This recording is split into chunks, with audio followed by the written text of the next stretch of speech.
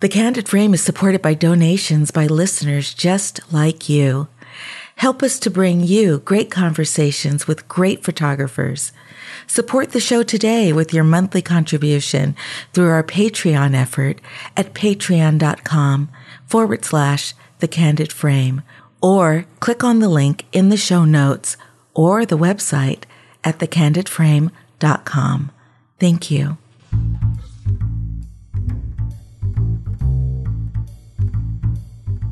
This is Ivarian X, and this is The Candid Frame.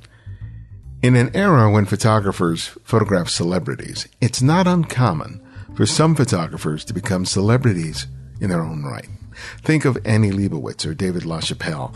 These are photographers who are recognized not only amongst photographers, but also the general public. Then there are photographers whose work is pretty ubiquitous, but who nevertheless may or may not be known by the average Joe or Joanne.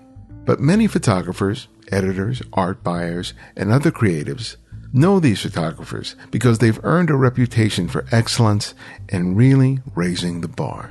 Frank Ockenfels III is one of those photographers, and his photographs are seen by everybody, especially those of us who enjoy television. His photographs have been used to promote some of the greatest television shows in recent memory, including Mad Men, The Walking Dead, American Horror Story, Louie, and House of Cards. This and his other work have established him as a unique talent in the world of photography.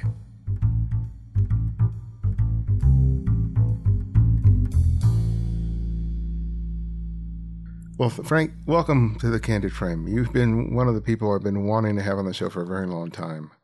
And I'm really happy that Cynthia was able to, find some time in your schedule to have us just talk again. So welcome. Yeah, you have a lot of ground to catch up since we started. Oh yeah, absolutely. But people who don't know, I wrote an article on Frank for Digital Photo Pro magazine almost a decade ago, if I'm remembering correctly. That feels long ago, but it feels time goes by so fast. Yeah. But I want to go back to your time when you were at the School of Visual Arts in New York. Mm-hmm. And you said some interesting things about your time there, because there wasn't like a campus. It wasn't like it was Columbia or NYU. That's a lot of what you learned was as a result of just being on the street. And it was an interesting time, because there was so much art that was happening in the street, graffiti artists and a lot of interesting voices. Tell me about what that time was like and why it was so important to you as in your development as a photographer. Well, I came from a small town, and I'd visit my dad in New York, but it was always a very sheltered, visit to New York in the sense he lived in Madison Avenue, and so my few weeks a year I'd be in New York. I'd only see kind of the nicer areas, I guess. So suddenly I was in art school in New York, and 23rd Street back in the day, between 2nd and 3rd was not what it's funny. I just dropped my son off, and over the summer he did a 3-week program at SVA, and they have dormitories now, and it was a very different neighborhood than when I was there. But you go out. If you were, New York was like the grit was there, and the light, the way the light kind of came around and moved through the buildings, and which still has some of that existing, even with more glass now. The way it bounces off of buildings and arcs through the canyons of the buildings is pretty unbelievable to kind of just see how light moves. Because most people live in the sun rises and sunsets, and it might bounce off of a car driving by or maybe your house, but to see it move through a large city is pretty spectacular. And depending on the time of year and the quality of the light, and is it cold or is it warm, those are all amazing things to kind of take note of. So, but it was a time when, Basquiat was painting the streets, and Keith Haring and, the Mud Club and CBGBs all existed, and you didn't go past Avenue A unless you're going down to buy drugs, which is the only reason you'd head down to the East Village back in those days. And, it was a very different time. So, you walked outside, you went to take pictures, you had to kind of get street smart quick and know when to take the camera out, when to put it away, or how to basically carry it in your hand so it didn't look like a camera, which was, an ongoing thing, which is interesting. It was an amazing time to be a young kid, being 18 in New York City. It was pretty spectacular. And then you were surrounded by the school, which I don't know how it's structured now, but it was very open to trying to kind of go see, go look, don't look at the obvious stuff, teacher saying, like, there was a homeless guy who lived in the corner, and the first year of school, we'd have a Monday morning, we'd show and tell, we'd show work we shot that week, whatever. And the teacher would get so upset every year because everyone would shoot this poor guy, like a drive-by. I mean, everyone would go by, like, a click picture of him sitting on the bench, and then he'd get so upset with him, and he'd say, like, that's just what has anyone walked and sat and talked to him? Has anyone gone over and engaged him? Has anyone really? It's like anyone can go by and just be a drive-by shooter and just kind of shoot stuff, but to understand who the person is and why you're shooting the picture. So he banned anyone photographing him. So it's just like, if I see one more picture, you will fail the class. It was kind of like that kind of thing. Wow. It was a pretty great time to be in New York. I mean, and now, when you drop your 16-year-old son off in New York, he's very street savvy of LA and gets around and moves around in his own circles and goes out late and takes pictures all the time. But it was very surreal thinking back on myself, what I'd be like at 16 in New York City. Because 18 was enough for me to deal with, kind of what I was seeing for the first time and experiencing. And, so yeah, it was good. It seems that I read that your dad was the one who suggested that you go to New York because he was saying, well, if you want to work in the industry, that's where it's all happening. That's where the relationships are going to be built. Tell me about the choice to go there. It was a conversation that came more from being around my dad and people that were in his industry and kind of meeting art directors. And there was a guy, he was sitting one night and he said, my son wants to come to New York City for photography or go to school for photography.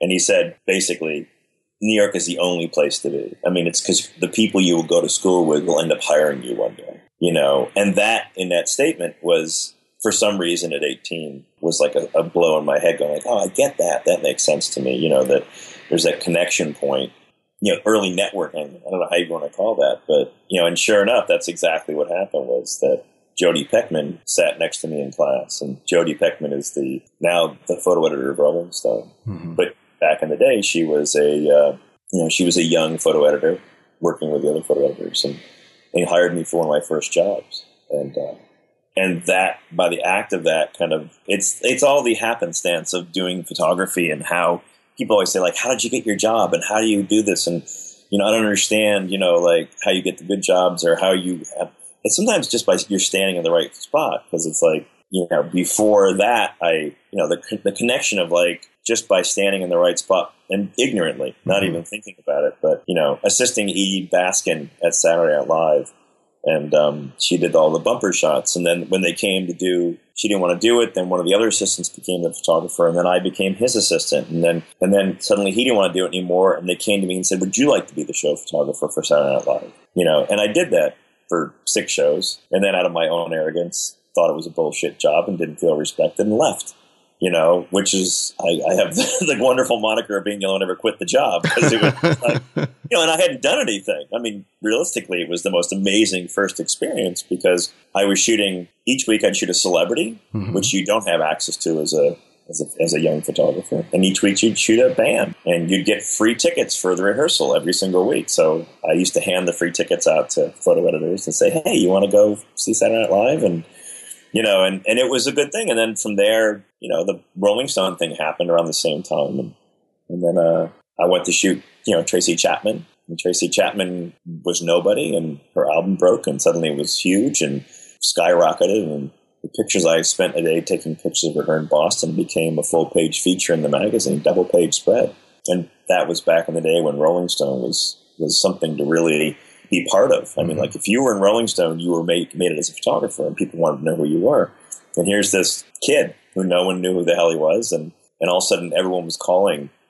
And then back in the day, it was Onyx and Outline were the two agencies that represented photographers. And my agent, who I still have, 25 odd years later, was there and saw something in the work and said, I want to represent you. And got Jim Roerig, who owned Outline, to say, this is the kid I want to start repping photographers through Outline with. So it was just this whole kind of like fall into it.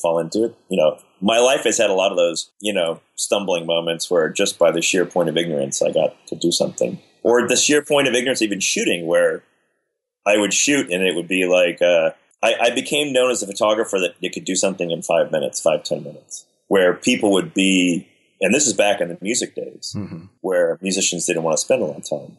So you go do someone's portrait, and I always had the ability to be able to say, well, I didn't have a lot of time, so, this is what I could do. And instead of taking the obvious picture, I just took the weirdest picture I could find. And that became, and I have no idea where, if someone said to me like today, like, go do that, I probably wouldn't be the same person because now I know too much. Yeah. It was nicer to be such a snot-nosed kid and being so reverent, and I didn't have, 2 kids and a house and a wife and car payments. Back then it was like, oh, if it all fails tomorrow, I just got to make sure I can get enough ramen noodles that I can survive the next week, Well, let's go back to that, that short stint in SNL. You say it was sort of arrogance that led you to quit. Well, what's that about?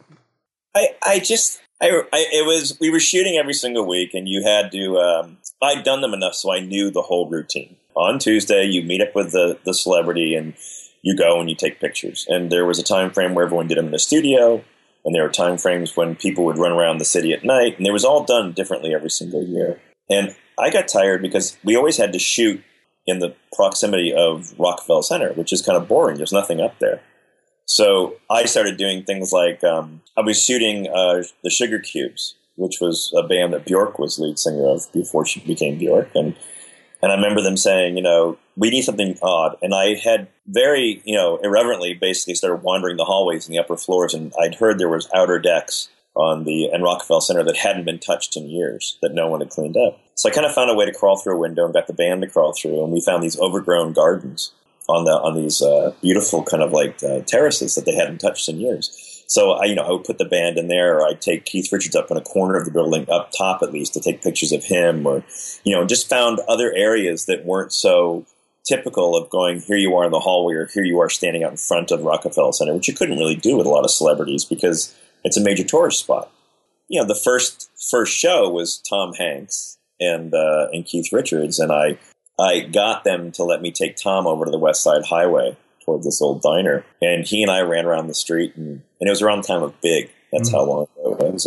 And we ran around the street and we took pictures, and it was great. And then as the weeks went on, it got harder and harder for me to argue the point to take someone away from, I met it was Demi Moore just had her child Rumor. And so I met her in the hotel room. And we shot around her hotel room for the day because that's where she wanted to be. And I was like, well, that's at least different than being,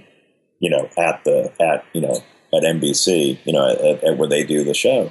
But as it went on, it got harder and harder and more argument. And I got a little probably on my high horse. And I was like, I don't understand. I can't take good pictures and do it this way. And then I had a really weird experience with one of these people who basically showed up and they felt sick the day I was going to shoot, and I said, fine, but I wasn't so sure what was going on with them, and maybe it was an addiction problem or whatever, but I turned around and I said, okay, well, look, maybe we can shoot another day. Let's get you better, and then we'll do another day. And I went into work and got called in by Lauren Michaels, and with her sitting there, and they started yelling at me saying, you can't upset, our host. And I go, how did I upset anybody? And they said, well, you can't upset the host when, you should have just gone around and take pictures. You made her feel bad about herself. And I was like, all I said to her was if she was sick, we could do it another day, and then the line came to me, which is what they said to me was, you have to understand the most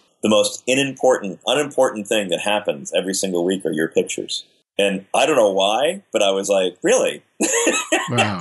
Well, then anybody can do it. Why the fuck am I standing here at this point? It's like, I'll just go. And I kind of thought about it for a week and didn't ask anyone what they thought. And I turned around and walked in and I said, at the Christmas show is my last show and I'm not coming back. And they all looked at me like I had lost my mind. And they were like, well, you're quitting this? And I go, yeah. I said, I can't be someplace where no one appreciates what I'm trying to do for the show. I'm trying to do my best work. I'm trying to find pictures that make interesting things. And so I left. Mm. And it was very funny because the people who came after me, and there's a photographer now who's done it for a very long time.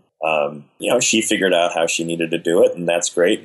But every week we'd have to take pictures, and I had to run back, and I'd have to print them, and I have to bring them back up, and they would put them into this way. They would videotape them so they could put them on air, and and it was a lot of work, but I did it because I loved taking the pictures. But as the pictures got more and more just like someone standing against a white wall, it was boring to me. There's not, how many weeks can you do that? I just was like, it's not. But when someone says to you, you're the most unimportant thing that happens every single week, I was kind of going like, This is very disheartening. Yeah. I was like, I guess I could go, oh, I understand. And nowadays I go, yeah, I get that. So I'm going to figure out a different answer. Back then it was more like, okay, well then I don't need to be here then, do I? I can go do something else. Because this takes up a lot of my time and I could be doing other things instead. And it is arrogant. I mean, it is to, I look at people when they come and take my classes and we talk and I talk to young photographers and I go, just understand you can spend the first 10 years of being a photographer and just have every single day everyone pile on your head and that no one allows you. And I said, and you can take that and you can constantly be pressured by it and be pushed down by it. Or you take what someone's doing, like editorial nowadays, unless you're shooting for magazines that you're paying for the photo shoot, most of them are are so structured. They're so terrified of doing anything interesting in editorial photography anymore that back then it was like, that was when you did the cool stuff. Mm-hmm. Someone paid the bill for you to go photograph somebody. And you didn't care if you made any money beyond that as long as they paid for the picture. But now it's kind of like, there's all these new rules and like, I think it's Time Inc. who wants to basically now, own the pictures. Like we could make money from resale. And now they feel like, well, we paid for the shoot. You shouldn't make any money after you take these pictures. They don't get the whole thing of how, like, well, you don't do that for networks and you don't do that for album covers. And I go, yeah, but they pay you a larger sum of money than a minimal rate to be an editorial photographer. So there's a give and take there. You're getting my talents and then I can make money on the side, reselling it and maybe paying back for some of the things that you didn't want to pay for. To me, it was like, I just wanted to take great pictures. I just wanted to everyday change and do something different. And it was definitely the starting of me saying, there's not just one kind of picture that I want to take. I want to try. Some of these will be natural light. Some will be strobe. Maybe I want to use a hot light today. Maybe I'll use like the whole thing's going to be done with this camera or this camera or this camera. I felt that was not my brain. So that was kind of the start of that. So I guess, In continuing on this line of thought, one of the pictures that really was pivotal for you in this respect, in terms of finding your own voice and doing something that really served you, was your portrait of Luca Bloom. Tell us about that. It was at the time. It's kind of like now. Everyone shoots with a Canon or Nikon 24-70 zoom or a Hasselblad with. It's pretty much the industry standard stuff. And back then, it was like everyone shot with. Around that time, it was like everyone shot with a Hasselblad or an RZ. And the same lenses and the same everything. And it was always the same format and everything kind of hit it. And the optics were about the same. And I kind of went and saw a friend of mine, Jeff Kay, who owned it was his father was still alive at the time. And I looked at Jeff and he was like, what? And I was like, I just need something different. I'm just tired of, there's got to be other ways of seeing things. And he pulled out a Super D Graflex, which was a handheld 4x5 used, pictured a lot with, Margaret Bork White, and it's basically a big single lens reflex 4x5. I started playing with it, and it just didn't make any sense to me, and I tried to use it, and I just couldn't find the rhythm to it. And then one day I just was shooting a portrait of Luca Bloom in my apartment, and I'd throw a couple lights around, and I shot this portrait, and it was the first time it made sense to me of what I was trying to do in life, and what was happening, and what my vision was going to be, and how I was going to basically start my career. Because everything up to that point really didn't have what that picture had. And it was an honesty, a directness, the quality, everything about it was how I wanted to see. And so that kind of started it. Did the people who I shot it for understand it? Probably not. But to me, it was like everything. It was everything I always wanted to be as a photographer. What did you see in it? besides the difference that the camera itself made, what were you seeing in the photograph that you had not seen before? It didn't feel like a process. It just felt like he was looking back to me, and that in the middle of a conversation, that he and I were to stop for a moment, and he looked at me, and then as I looked back at him, I could see that he was present in the moment for me. You know what I mean? Like it's like looking at paintings sometimes. Like you can look at great paintings, and the ones where there was a connection between the artist, who painted them, and then the other ones who just painted them. I think that sometimes you see that, and even in the most abstract way. You look at, the abstract portraits of Francis Bacon, and you look at some of the portraits that are just so smeared and the paint's gone everywhere, and you get it immediately that who that person is, just by the energy of the stroke. And I think at the same point, when I saw Luca, he was kind of a classic Irish, beautiful, character-driven face, and the quality of just taking a little hot light and kind of bouncing it off of a silver card and kind of just abstractly looking at the background and not making it that it's about the background. It's more about looking at the person and not making too many things that would basically distract you from seeing the face. I mean, there were all these little elements to it, and I still to date, like I'll still shoot with this camera, even though I don't have much of the film left. There's something about it when you pull that picture, you look at it and you go, there's something that is, and maybe I studied too many older photographers like, Curtis and those persons. I looked at it and I was like, that's a picture. That's what a picture is supposed to look like. But, and there was a time when everyone was doing, I think everyone was stuck on that whole like Annie Leibovitz, Octobank. You needed to be in a moment. Like you had to build this set for someone to be in, or present items around them that would pertain to what they did. And I didn't like that kind of picture. It wasn't my kind of picture. I found it to be, I felt like you do so much more just by the abstract pointed looking at things. Like I had to shoot Jeff Gordon years ago, and I shot him with that camera, and I shot him through the netting in the car with that camera where everything just went abstract. But you felt the energy of what he was in, and there was enough little elements of what he had on that you got what it was. But I didn't need to pull back and shoot him against the car. You know what I mean? Yeah. So it was, which would be the obvious to me. And the camera allows me that because it's such a shallow depth of field. I mean, for years I was, people would say like, when Kino Flows came out, and some people said, if the only person with you this would be Frank Ockenfels because it doesn't have a lot of light. It's a very shallow depth of field. And so it's like, who else would use this? Where everyone was shooting an F-16 at 250 because they wanted everything tack sharp. And I was shooting everything at 1/8 of a second, wide open, handheld, because that's my brain. Yeah. I read an article with you, and you had a great quote about that every job that you get offered is basically an opportunity. There's a problem that's being presented to you that you have to come up with a solution for. Yeah. And that it's easy to do something that's not challenging, and it's something that virtually anyone can do. And that's what a lot of photographers do. They sort of play it safe. But the challenge for a photographer is really to push it and to create something really unique. Mm-hmm. And with that idea in mind, I'd like you to tell us the story about when you first shot David Bowie. Yeah. Because I think that really is in line with that idea. That's heavily, yeah. I mean, because that was back being a snot-nosed kid, like kind of going, you finally get to shoot someone like David Bowie. And was it in my brain saying to myself, if I shoot him very oddly and it works, he's going to think I'm amazing. You know what I mean? Mm-hmm. Which didn't even cross my mind. It was more the point that I was the fourth photographer in a day to photograph him. I was the last one, and they walked in, and the line to me was, what are you going to do differently than everyone else has done all day long? And I kind of smiled, and I said, I'm going to paint you with a flashlight. And I said, if you'd all take your shirts off and stand right here, and I'll just look forward, and then I turn the lights off. And I just started like doing a light painting of them. And David was like, yeah, show me the Polaroid, and then I'll tell you if we're going to continue with this thought.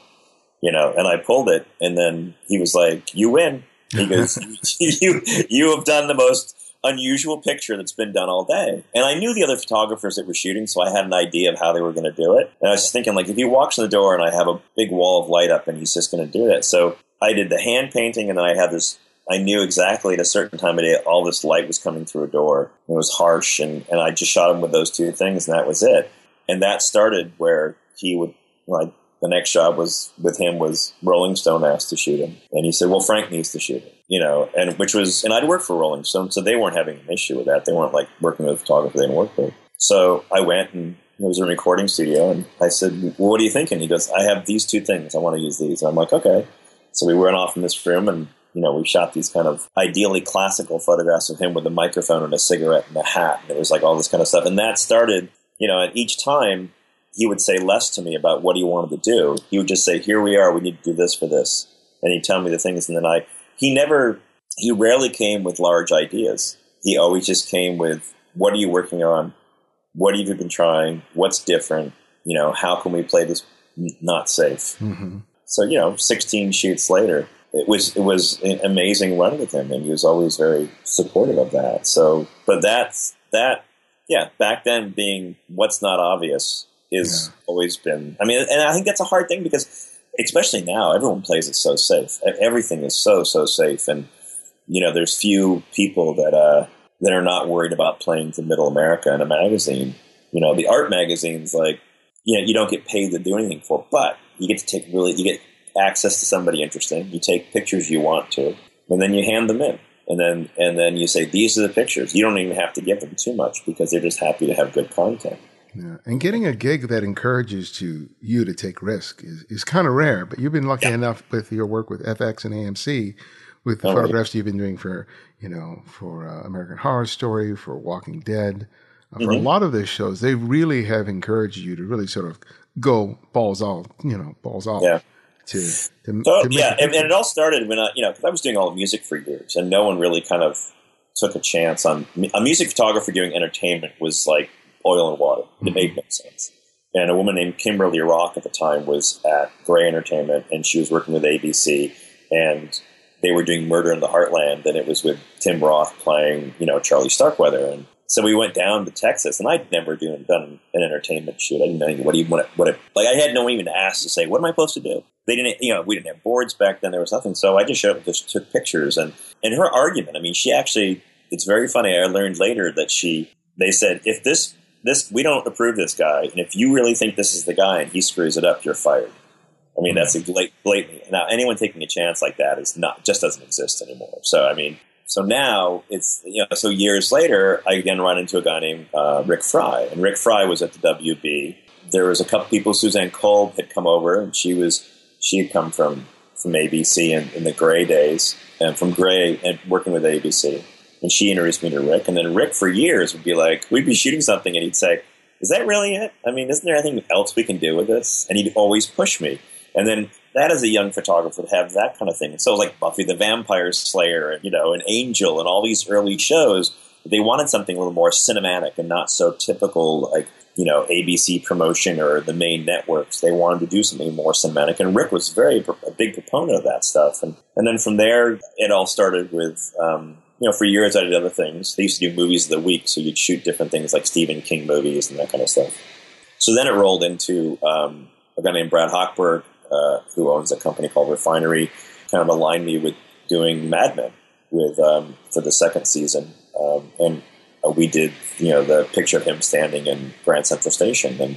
And at that point, I'd done movie posters and I'd done a lot of things like that. But that started the whole era of what now everyone kind of sees TV advertising to be, to really push the boundaries of what it was. With doing like every year of Mad Men, every year sitting down with notes from Matt Weiner and the network and saying, what can we do this year that's this era, this time frame? What is the photography? And we'd come up with ideas and structure and where they might be and what they might be doing. And we'd do these extravagant like portraits and settings. And then there was the key art, like, building an office and flooding it, or all these different things, And then meeting with them, they liked my work. So they had me do Hell on Wheels, and then I did Breaking Bad, and then I kind of walked into The Walking Dead. They supported me. There was a year where I was probably the luckiest photographer in the world in the TV round, because all I did was AMC and FX. I did every show for 1 year that they both had. Wow.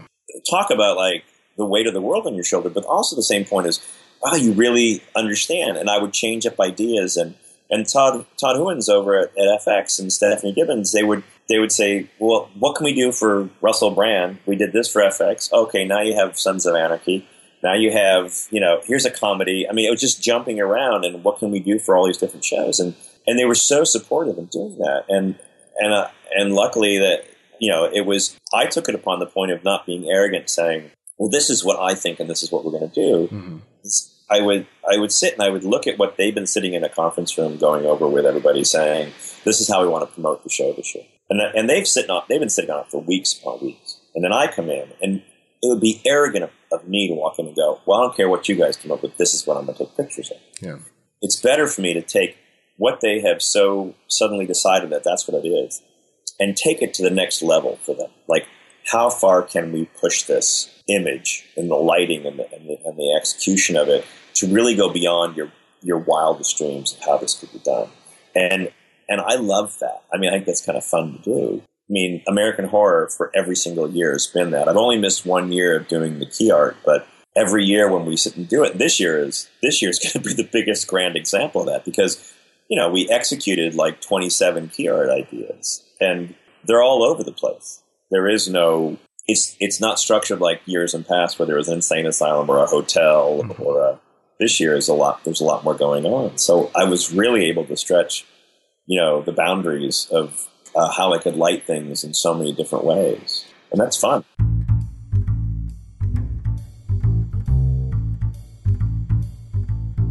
I don't know about you, but I think that this has been an amazing year for TCF. Even after 10 years and hundreds of conversations, I think that this year has been amazingly consistent in the quality of the guests and the conversations. This has largely been the result of me being able to dedicate more time on the show, including having help from our long-standing editor, Martin Taylor, and the show's new producer, Cynthia Parker. Not having to do everything by myself has not only been freeing, but it's also allowed me to focus more time on finding guests, researching, and preparing for each interview and bringing you a great show. There's a lot more competition out there than there was 10 years ago when I started the show, but I think we bring something to you that's completely unlike anything else that's out there. If you agree, and you want more of what we've been providing you, especially over the past several months, consider supporting the work we're doing here at TCF. Through Patreon, you can support the show with regular monthly donations of $2, $5, $10, $25 or more, or anything in between. Your donations of any amount are the means by which we are able to improve the show and bring you great conversations from the world's best photographers.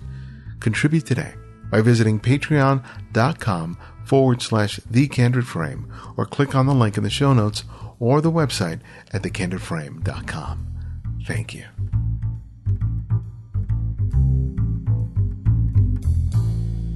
So give me an example of because it's really fascinating to see how much work and how much, leads up to the shoot, and especially the whole collaboration with the creators of the show. And, people sign up on the mock-up or whatever it is, and then it's time to shoot. As a photographer, as a creative, I think you always want to be open to the unexpected, the serendipity. Yeah. But, you are also trying to adhere to something that a lot of people have looked at and have debated about. Yeah. So how do you sort of, work between those two parameters and still deliver what they want, but something that excites you? Well, I think it's the people that hire you. I mean, they have to be open enough to be able to look at you and say, the best clients are the ones who get to the shoot and are willing to give it all up and start over again. And that's like, AMC has done that. I think it was 2 years ago, I was doing a Halt and Catch Fire, and they had a very big idea that they come up with about people smashing things. And I said, well, what's the show about? And they go, think of like a punk band. And I go, well, wouldn't it be cool just to put like a couch against that wall and make it look like the backstage of a club, and then we just put like a hard strobe over the camera, and they just center hotspot, and it kind of falls out, and it feels like an old punk shot. Like I walked in and I shot them in there. I'm like, oh, that's a really cool idea. So we spent a couple minutes doing that, and we did their other idea too, and that ended up being the key art. And I think with The Walking Dead, the same way. With Mad Men, not so much, because it would be a conversation. Matt had a very definite, in his mind, a vision of what he wanted. But there would still be the point in the middle of all that to say, well, there's a reason of why you would do X, Y, and Z. The reason the light would look this way. You want him standing here. You want the shadows coming forward. Understand what you're saying by that. Are you willing to have the person more in shadow than have no key light on him? I mean, and I try to, I don't dumb it down, but I try to be respectful in these conversations because, and I have done it where I come across a little arrogant, basically trying to describe their concept and why what they've drawn is not going to work compared to what is doable. Yeah. You know what I mean? I've said, I'll be happy to shoot this, but you're not going to be happy. But I can quickly show them in a nutshell, going like, this is what you've drawn. Now, what if we did this, this, and this? And the people who get it are the ones who are the most creative probably in the industry, because they're willing to kind of, they're hiring photographers. The illusion is they're hiring the photographer to illustrate their idea. And if you've picked a certain photographer for a project and you haven't just gone like, oh, whoever's available, have him show up, you know what I mean? That's one conversation. Yeah. But there's always in mind, there's somebody in like, I want that style. And I've seen things that people have come to me where they say, we want you to shoot this campaign for us, and I'm not available. And then I'll see it come out, and I can see why they wanted me to do it. And that the poor photographer who had to go shoot it had to try to execute what I do. And that must be really difficult, because I've been lucky enough that people don't. When I was a kid, people would say to me, "Can you shoot like William Coupon?" You know what I mean? Or can you do this? But that doesn't really happen anymore to me. And I would feel that must be really awful that in their mind they had me in mind to do something, or another photographer in mind, and they brought another photographer, and they say, "Okay, can you execute this?" And they have all this swipe and everything from this person's work, and saying, "Can you do this?" And any good photographer could figure out how to take pictures. So, but what is that signature thing? I mean, you said you look at the pictures and you see what they were going for, and you see this other photographer trying to emulate you. What are they seeing in your photographs that they're trying to emulate? It's the subtlety to light. I think there's a heavy-handedness in photography that is like, and a lot in camera. It's funny, is I'm gonna say out loud, because I think I've seen most of the ones for American Horror this year, is they aren't composited pictures. They're all in camera. I lit them. I mean, if I showed you the real pictures, they haven't barely been retouched. They just put FX on them. I mean, there's a mummy one out right now that I could overlay the picture I shot. And it's exactly like there's a set and everything. They're not just shot against a white seamless and they're going to composite them later. Yeah. People hire me to do things that everything is done in camera. And that's become a big battle cry lately, because, it used to be make it organic, which I used to love that word. And I stupidly had to use it. It's going to be organic. You know what I mean? And whatever that meant, but now it's kind of like they want everything in camera. As much as you can do in camera, the better. But it's a generation of photographers now. There's two kinds of photographers now, which is sad, because it's what the industry is pushed toward. There's the photographers who rely on everything being composited. You know what I mean? Where the architect will say, "Don't worry about it. Don't worry about it. The light's hitting there. Don't worry about this. We'll just fix it in post." Which is, when anyone tries to say it to me, I always go like, "It takes me 2 seconds to fix it. Let me just do this." And then I usually make it what they want it to be. So, and that's just me thinking on my feet quick enough, And then there's the kids who basically, they've all gone out and bought old cameras and shooting film, and they're shooting things, and they're all relying on the mistakes. And a good photographer, if you love those mistakes and you love what the camera's doing and how it makes those mistakes, those flares, that kind of imperfection of thing, learn how to make that happen. Learn how to create that where it's more consistent, but still is allowed to be flawed. You know what I mean?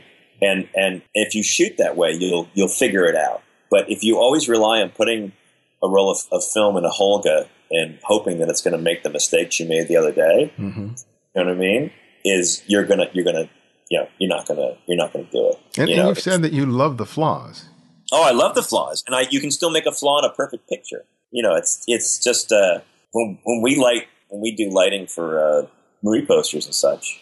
I always love it when there's a new assistant on set, because we'll set up backlights and lights will be around, and you'll see the assistant walk over, and there's rarity when there's a new assistant on my set. My guys are all pretty much like older guys that I've had for a long time, and they're all really great photographers in their own right. It's just a hard industry to start out in nowadays. So luckily I have probably some of the best guys in the industry who are by my side, who are creative, not just technically great, but they're creative. So when we're having conversations about a quality of light or what I want to do, they get it better. The kid will walk over and you'll look over and you're like, "Oh, those lights are probably going to cause flare," and you'll see flags start going up and creating this box and I'm always kind of like, no, wait, we see what happens first. We see like what is being given to us by the angle of the lights. Like, that little bit of flare will break down the black on that side of the face and make it not so like punchy. And that's what I'm going for in this. If I want it punchy, then I'll say put a negative fill in really quick, or block the light off on that side, but leave the flare on that side, and I love that kind of stuff, and then every building is different, like where you'll be shooting in some space and they want something that feels a certain way, and I'll look around and I'll go, "Oh, the ceiling to the building is silver," and they want it to feel like it's outside. So, all of a sudden I'm putting strobes off the ceiling. And then I shoot all that, and I kind of see where it lands and how it falls down. And then I start putting my keys in. Now, the problem is if I had to recreate that picture, I'm screwed because it's like, because the building was part of my lighting reference. You know what I mean? And I've had to do that. I've had to look and go like, holy shit, how did I do that? Oh, that's right. We had this whole ceiling and it was this. So we have to kind of structure things that are in the same. Yeah. We just did the Magnificent Seven is coming out pretty soon, and we did the poster for that. And we were in New Mexico. We were in Santa Fe in a soundstage. And we got every actor, and at the last second, Ethan Hawke had to go to the Toronto Film Festival because of a movie he was doing, and they suddenly needed him there. So he didn't come to the shoot. And we had these very structured pictures, big ideas. And he said, can you do this in a field tomorrow out in the middle of nowhere? And I was like, and the guy from the studio looked at me and he goes, can you? And I'm like, yeah, sure, why not? Let's just go do it and see what happens. So, we got 2 massive semis and we built a black box between the 2 trucks and I stepped it out that, the minute we'd shoot one, said it was done, then I could turn around and I could shoot the next one, and then I could shoot the next one.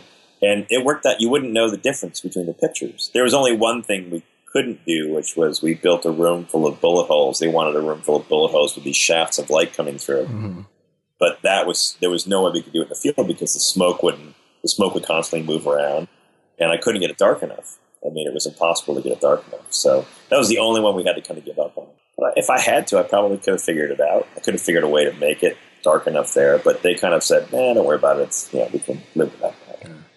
Well, I want to talk about your journals because I cannot sit down with Frank Ockenfels and not talk about his journals. They started because of during a job that you went to Africa. But tell us about the inception of these journals and how they've just sort of exploded and have become as defining a characteristic of who you are as an artist as your photographs. Yeah, it kind of started with my mother, who would say to me. Because, when I was a kid, I was just always my brain still constantly talks to me a million miles an hour. I used to talk in my sleep, which my wife made fun of me for. But since doing journals, I don't talk in my sleep so much anymore. So. But the idea was at the end of the day to basically, if you couldn't relax, was to basically write everything down that was in your brain. Mm-hmm. And that combined with me doing so many different kinds of pictures because I couldn't just want to do one picture. So I started keeping these light journals, which would basically, I'd take a Polaroid and I would write all the information of how I made the picture, or what was the day like, or what was I standing. This light was created by the wall bouncing, the light hitting off this wall and doing this, or I used this strobe, or I used this, and I would draw the diagrams. And then as the combination of the two started to meet it became ranting, where it was like, if the shoot didn't go well, I started just writing all over the journals. And so they suddenly became less about technical notes and more about this was the shoot, these are the Polaroids, this is the torn piece from the lab I got back, or the tear sheet, or some newspaper piece I found that had the picture they were using it, and I just started incorporating them in, and they were much more structured back. Nowadays they're much more abstract than they used to be. Much less about my photography, which is kind of funny. Sometimes the photography is used, sometimes it's not, but it's just the kind of the vomiting of the brain, and I did them for years, and I would keep it. I would sit on airplanes, and I'd sit with my scissors on airplanes and cut up pieces of photographs and Polaroids, and with my inks, and I'd draw on my journals, and several pilots would walk out and say, "You got on the airplane with those scissors?" And I'm like, "Yeah." And they're just kind of like they're trying to figure out how I got the weapon on the airplane. I'm like, "Well, it's just a pair of scissors. I don't know. Lady with knitting needles isn't causing any problem issues." So it's like, but I would do these journals, and I kept this book, and it started to become this thing where I go to a shoot and art directors would say, "Can I look at the journal?" Because they knew that I had it in the bag. And they would sit there and they'd be all stuck together because of the glue and looking through it. And I just hand to them. And people would say, "Don't you feel like, aren't you weirded out?" I'm like, "No, why?" And they're like, "Well, you're showing people you're kind of like what you're thinking and that kind of stuff." And I go, "Well, if they ask to see it, then it's kind of like reading someone's emails. You know what I mean? Mm-hmm. Don't go read somebody's emails and then be upset by what you've read.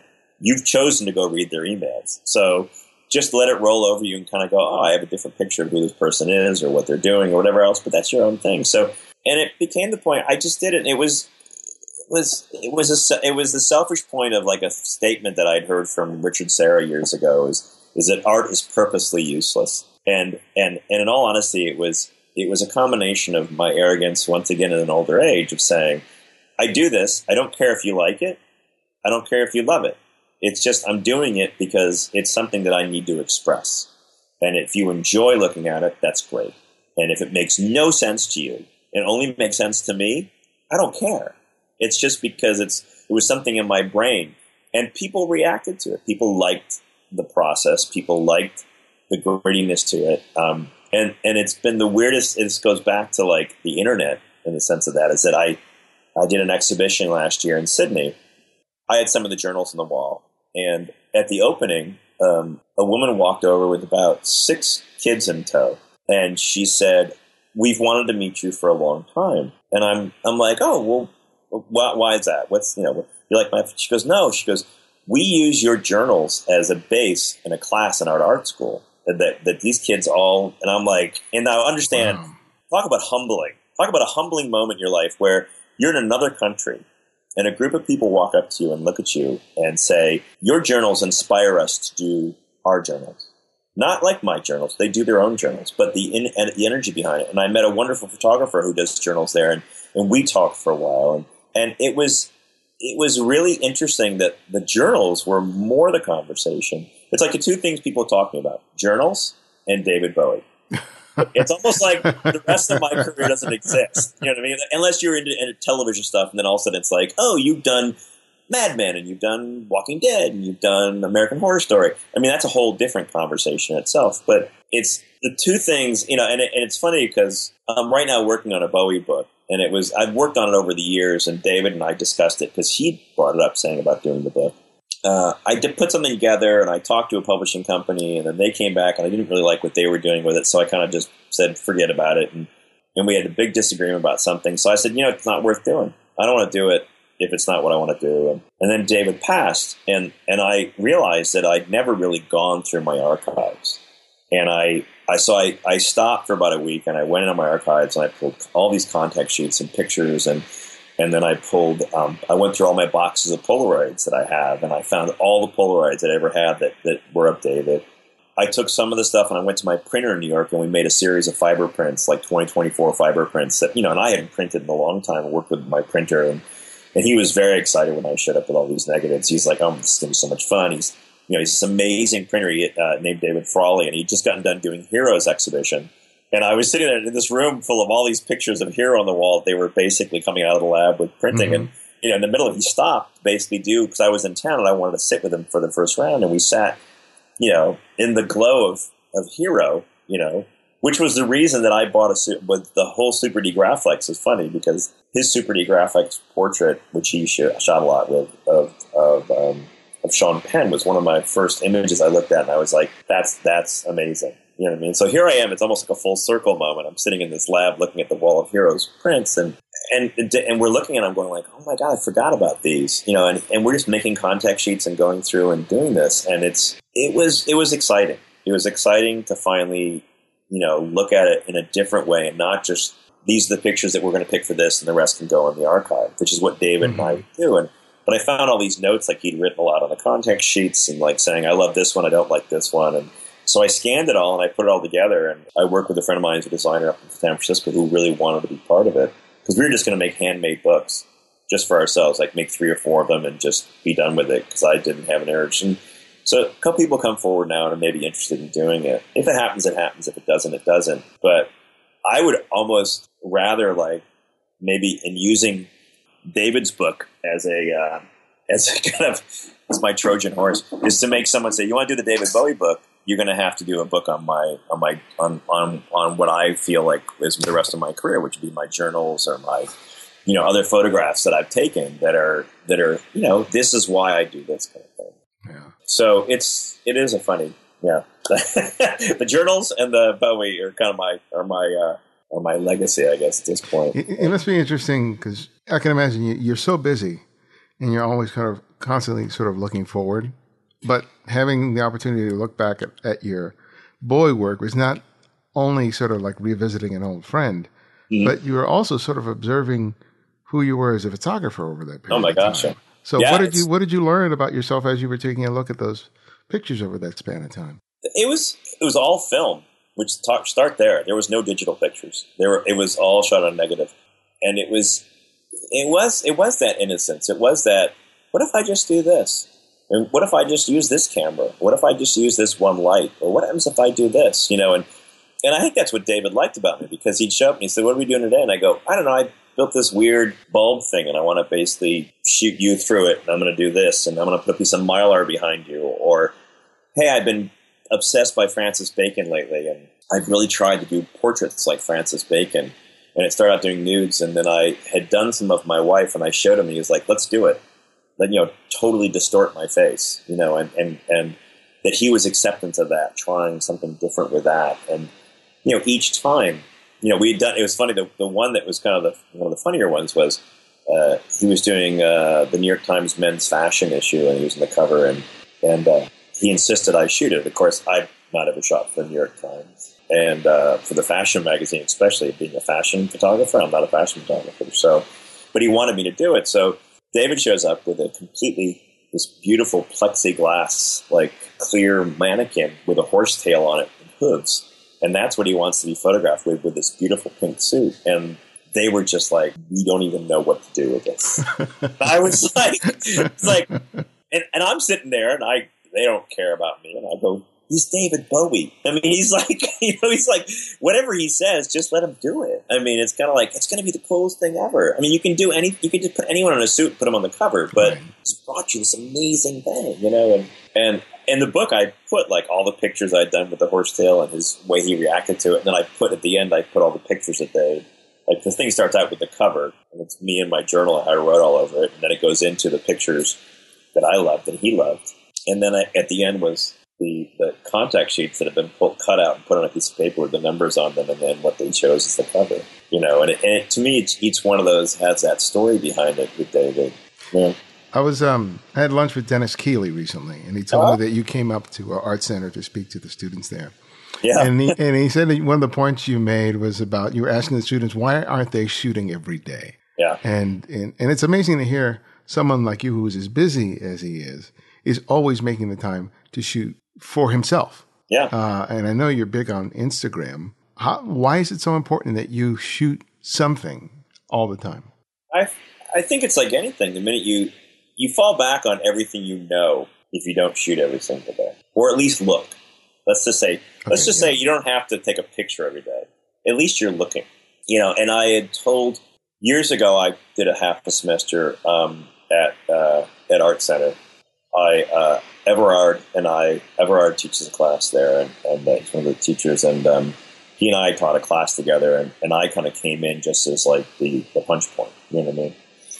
And the first thing I said to the class is, I think everyone should keep a light journal. And I tell this to every class I teach. It's like, get a day planner. And now it's even easier than when I first presented this, because you have your iPhone.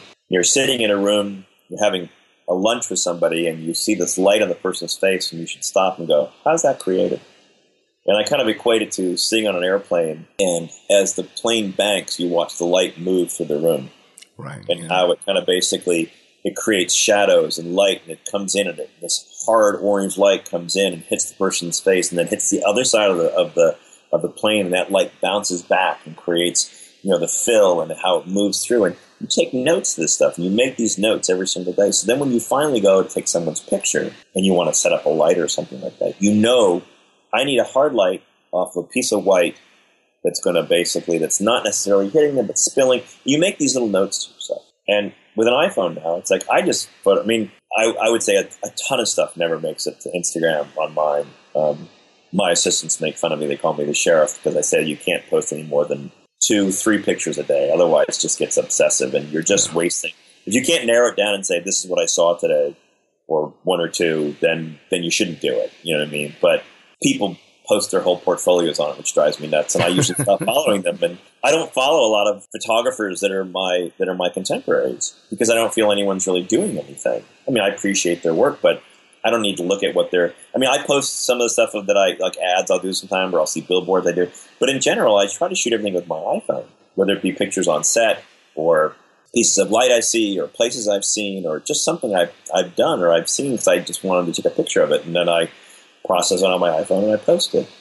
By the act of just constantly seeing and doing, it's like every day you must draw. Like if you want to be a painter every day you must sit down and fail at painting. And every day you must sit down and fail as being a photographer.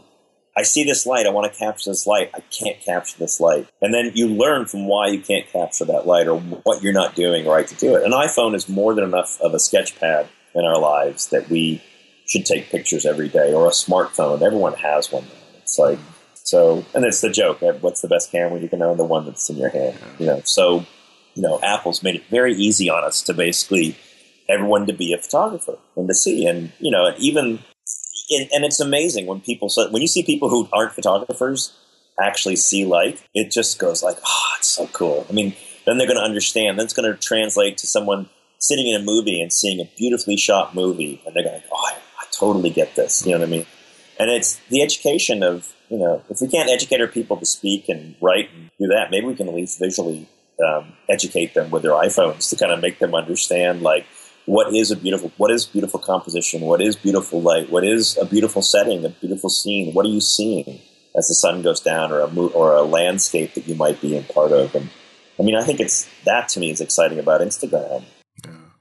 Well, my last question that I ask each guest is I ask them to recommend another photographer for our listeners to discover and explore on their own. And it can be anyone, someone you've long admired or someone you've just recently discovered. So who would that one photographer be and why? No, there's too many. So I won't go contemporary because it always gets people in trouble, doesn't it? It's kind of like, you can say many. Erwin Blumenfeld was a photographer back in the late 30s. And if you look at his work, I always use his work and I show it to my students every time I teach a class. Because I show them the work and I say, how do you think these pictures are done? And then I look at them and I go, well, these were taken back in the late 30s. And these aren't like done in post. There's nothing done. Everything was done in camera, whether he solarized pictures or the way he would project light, or he would do shadows and you'd see reality and then you'd see this kind of thing and you try to figure out how these two things went together. He's probably one of the most, even though I'm a huge Irving Penn and David Bailey, I mean, my people who reference that my life when I was trying to basically start out was like, was Bailey and was Penn and Wayne Michaels and Robert Frank. And if you couldn't put those four people in the same conversation, but every single one of those people, the photographers, have somehow inspired me to go to the next thing. But his body of his work, of Blumenfeld's work, is unbelievable, thinking of the time when he was doing it and how totally painterly and beautiful and how so far beyond safe that any of these pictures are that he's done. And so I always use him as a reference a lot of times, because it's like the four photographers I always say, if you looked at it, it's like Guy Bourdin, and then there's, I make everyone look back on Matt Mahurin, which I can't believe how many people don't remember Matt Mahurin's work and how, and a lot of people don't consider him to be a photographer, but he was an illustrator and a director and that kind of stuff. And I'm like, no, he was a great photographer, and what he did for how he opened everyone's eyes through what we can do in photography and make it more painterly. And, there's a photographer out of Mexico who was a journalist, which I can't, my mind's gone blank, sorry. And then Hero was another one. I mean, I'm a big Penn fan and I love Avedon's work, but Hero was somebody who, when you look at his work, he kind of has a lot more depth than just being one idea. Yeah. But I think people accept, there's a safety to look at something where there's a consistency to it. And it's easy to say that where you say, like, pick a photographer and name his body of work like a well-known photographer, and people always do the one that's very repetitious and not look at the more abstract. My son had to do a class project, and they said, mimic a photographer, and he's like, I'm going to do Irving Penn, and I'm like, oh, okay, well, so show me what you're going to do. And he sends me his text, and I'd never seen the picture. I'd never seen it. And I was like, this is Irving Penn? And I'm going through like the Google and going, really? And sure enough, I found it. And he found it. And it was a picture that he didn't know who Irving Penn was. But he didn't go after the typical, like, all the portrait settings or the corner or anything. So it was kind of great that he found something that's the great thing of the internet now. You can really research things and find things. If I have to say a contemporary photographer, I'd say Glenn Lutchford is one of my favorites. How do you spell his last name? Glenn is a fashion photographer. He did Prada ads for years and a filmmaker. And he's just, I just love how he sees. He's British. Luchford. Okay. Yeah, Glenn. And he's, I don't know, I just look at his stuff and I'm always just blown away by it.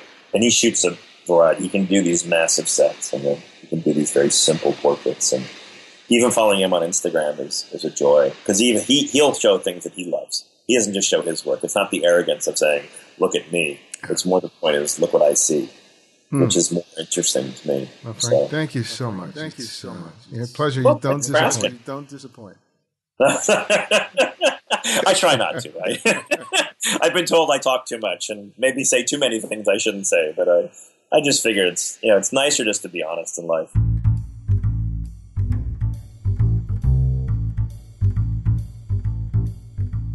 To find out more about Frank and his work, visit FWO3.com. Again, that's FWO3.com. Thanks to everyone who have and continue to support the show. If you haven't already, please take the time today to write a review in the iTunes store. It helps increase our ranking and creates greater awareness of the show. Thanks to Nicky Spin in the UK for his 5-star review. You can also support the show by making a regular monthly contribution through Patreon. Visit patreon.com/The Candid Frame, or you'll find a link in the show notes and the Candid Frame website. Thanks to all of you who recently contributed to the show, including Frank Petronio and Donald Hammerman. You guys are wonderful. Thank you so much. To access our complete archive of interviews, download the free Candid Frame app, available for Apple iOS, Android, and Windows. Links for each can be found in the show notes and the website at thecandidframe.com. The Candid Frame's audio engineer is Martin Taylor, who you can find at theothermartintaylor.com. The show's senior producer is Cynthia Parker, and our music is from Kevin MacLeod, whose royalty-free music can be found at incompetech.com. And this is Ibarionex, and this is The Candid Frame.